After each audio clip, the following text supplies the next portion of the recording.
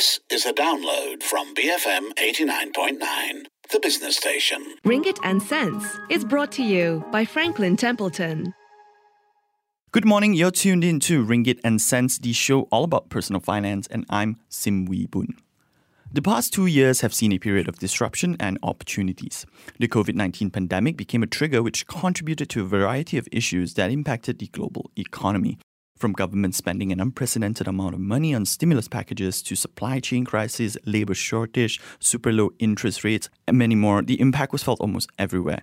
And now, while the world is slowly learning to live with the virus and the economy is gradually improving, we're faced with rising geopolitical tensions in Europe as Russia invaded Ukraine last week.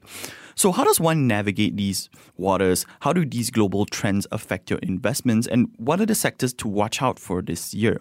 Joining me to discuss this is Subhash Pillai, the Regional Head of Client Investment Solutions for the Asia-Pacific region at Franklin Templeton.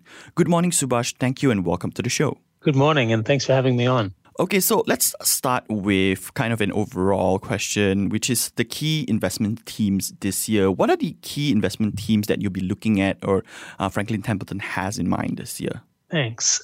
So for us, there are really kind of three underlying themes that are taking up a lot of our thinking as we kind of approach the year and our investing. So we're in this environment where we have slowing, but still quite strong growth. And, we anticipate continued above trend growth, but as I said, that pace is actually decelerating. And it's uneven, driven by Omicron. It's probably going to be a bit more uneven, driven by policy tightening. So that's kind of the first theme. The second, really important change that became more and more important over 2021 and continues to consume our thinking is we have high inflation. And yes, it is expected to ease, but it's been expected to ease for quite a while, and there are still risks around inflation. And how markets navigate this is going to be critical this year. And then thirdly, after this very strong policy environment, policy support environment that we saw as a result of the pandemic, we're now starting to see policy tightening really be a focus of developed market central banks. And that's going to be a real feature of this year, which is rising interest rates across many nations. Right, so inflation. How will the Russia-Ukraine conflict then impact inflation and interest rates? What should investors look out for? So I think, we obviously have a situation that is unfolding hour after hour, hour by hour in the Ukraine. And so trying to predict where that goes is going to be extremely hard. But what we can do is we can understand and think about the risks. And so for policymakers like Powell, right, he currently has a market that is priced for about 160, 180 basis points of rate hikes this year.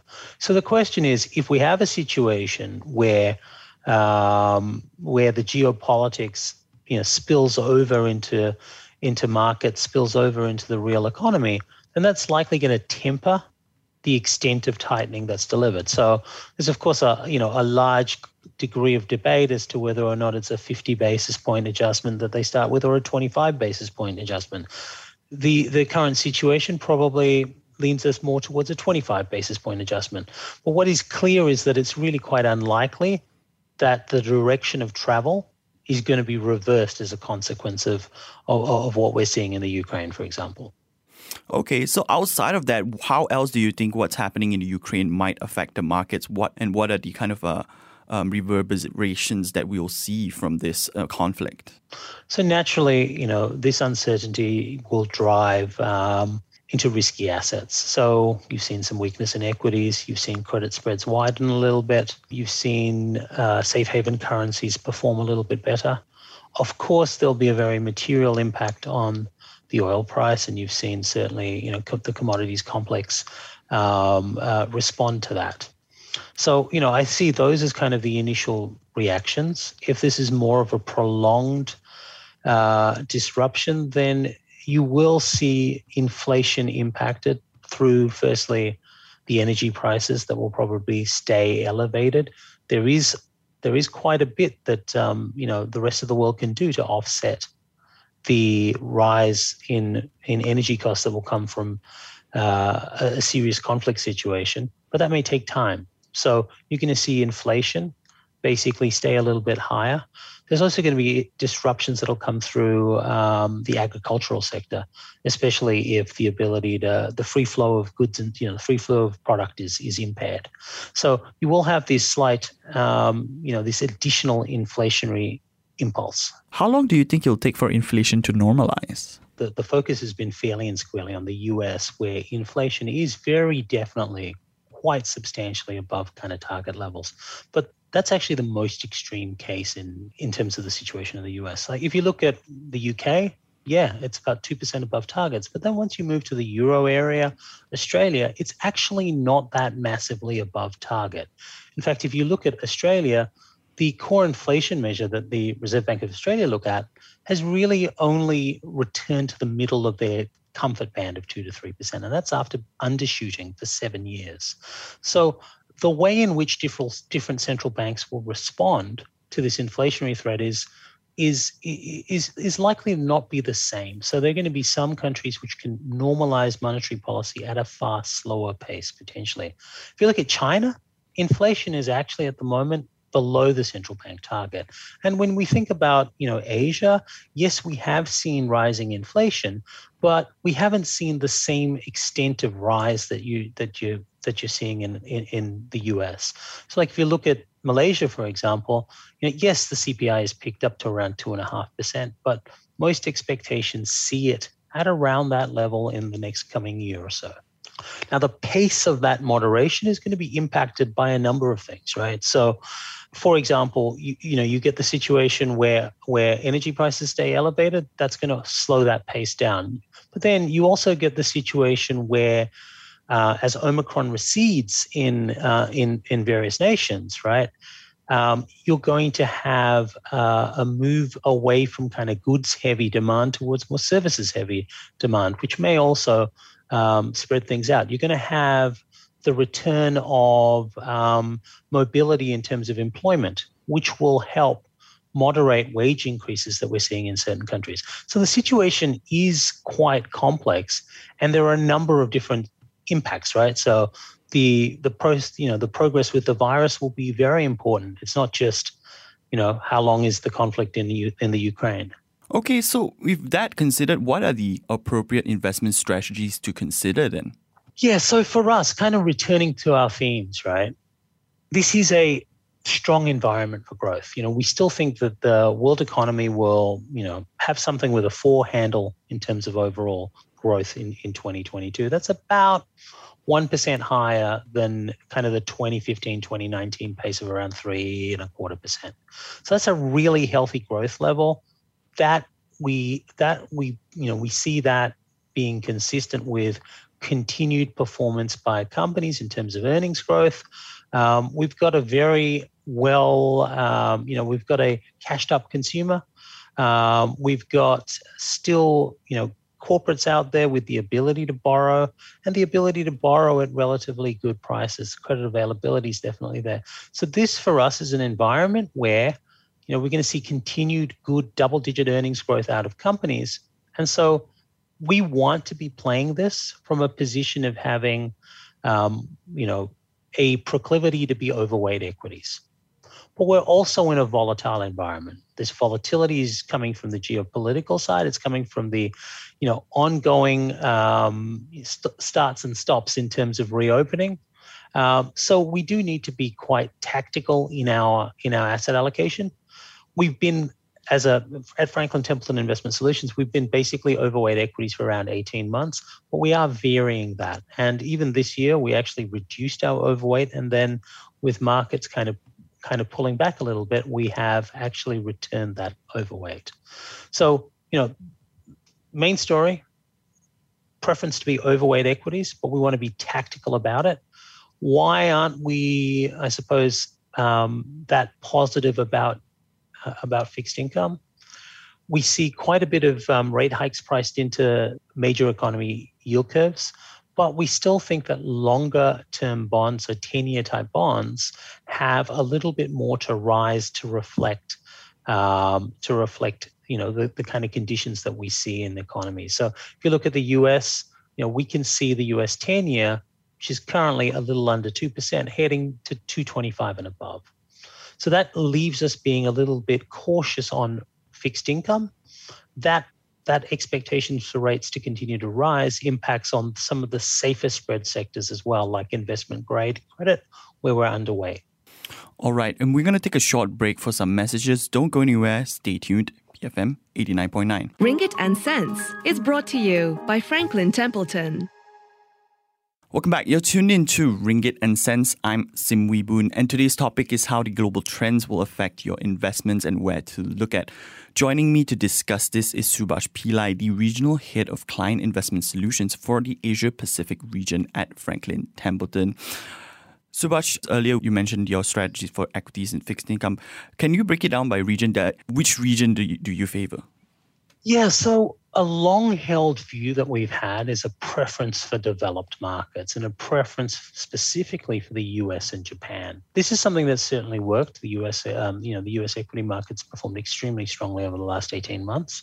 And what was kind of driving that view was just the pace of recovery that you were seeing out of the US, the extent of fiscal stimulus, the health of consumer balance sheets, as well as the exposures that you get within the US, the substantial technology exposure. Now, this is we continue to hold an overweight to the US, but we see this as a declining conviction position. It's played out very well. And we're really starting to think more about when we might want to be more optimistic, some of the countries that we've actually been underweight. I will come to that in a sec, but just briefly on Japan. Japan is also an overweight for us. And what we like about Japan is you've got really good momentum in terms of the catch-up in its vaccination program. You've got political risks that have eased very, very substantially as they've transitioned to a new prime minister in Suga. And it's actually a global equity market which is quite cheap on a valuation perspective. If we look particularly at price to book, it's extremely attractive relative to other markets. Where we have been underweight is actually China and the rest of the emerging market complex. So for us, just with regards to China had this recovery in 2020. But then in 2021, they were actually able to start to tighten monetary policy, and the rest of the world was catching up. That drove a view to kind of be a little bit more cautious around China.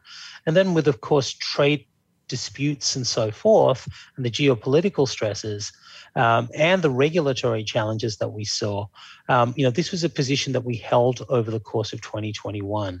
As we're entering 2022, we're starting to become more positive for China. And so a big question for us when we're getting together as investors and debating how we want to be positioning is there's now value emerging in China.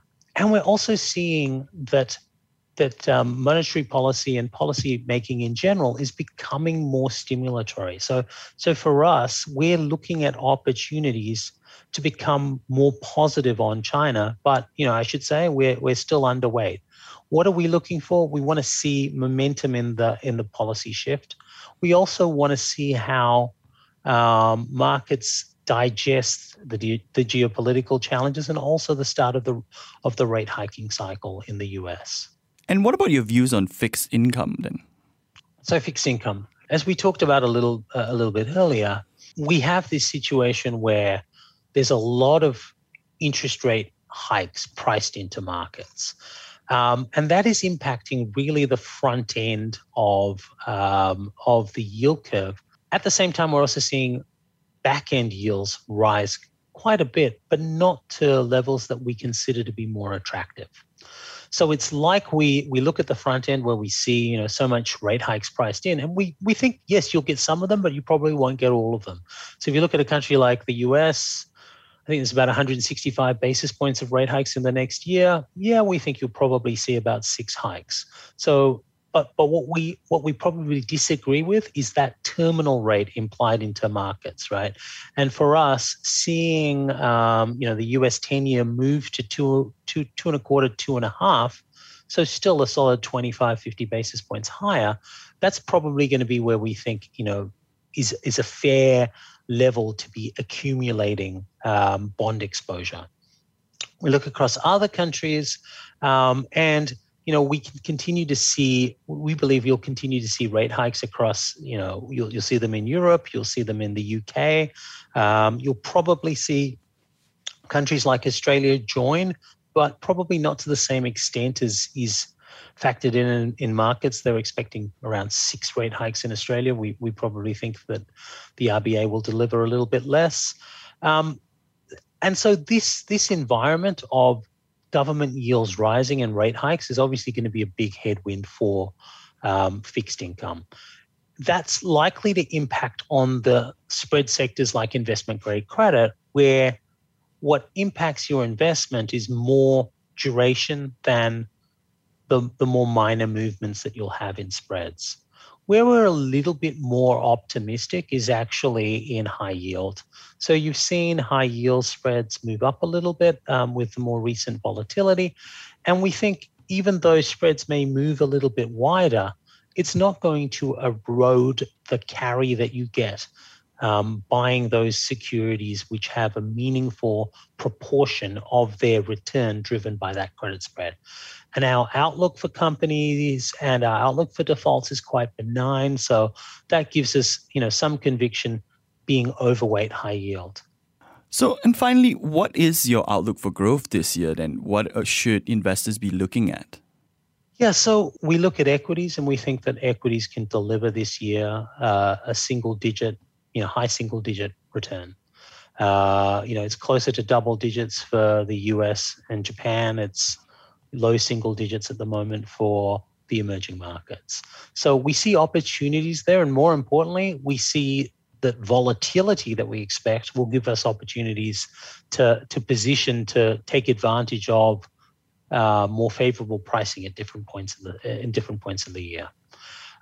Within fixed income, we really do see quite muted returns. So, returns that are pretty well at zero for interest rate products with duration, and low single digit returns for kind of high yield. Economic growth, you're going to see really, really strong growth. So if you look at the developed markets, you should see the US growth well in excess of trend levels for the US and for Europe and for the developed world in general. Growth is likely to be at or slightly below trend in China. I think just turning our attention to our local region, I think the opportunities for continued rebound in Singapore and Malaysia are pretty strong, and you should see growth of 3-4% in those countries as well. While the expectation is for a pretty decent environment for growth, we also know there are some key uncertainties, right? We are going to have to navigate the Federal Reserve hiking rates. That's always a challenge of some kind for the rest of the world, right? That's problem number one. We're still emerging from Omicron. We don't know what's going to happen with this virus, but what we do know is that you do have these fits and starts in terms of economic activity rebounding, then being curtailed again, mobility restrictions and so forth.